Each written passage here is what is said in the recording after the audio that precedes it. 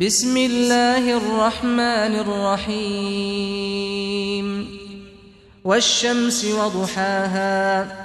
والقمر إذا تلاها والنهار إذا جلاها والليل إذا يغشاها والسماء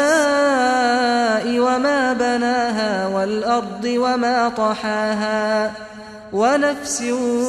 وما سواها فألهمها فجورها وتقواها قد أفلح من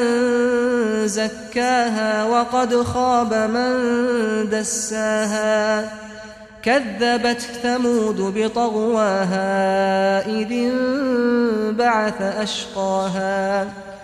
فقال لهم رسول الله ناقة الله وسقياها فكذبوه فعقروها فدمدم عليهم ربهم بذنبهم فسواها ولا يخاف عقباها.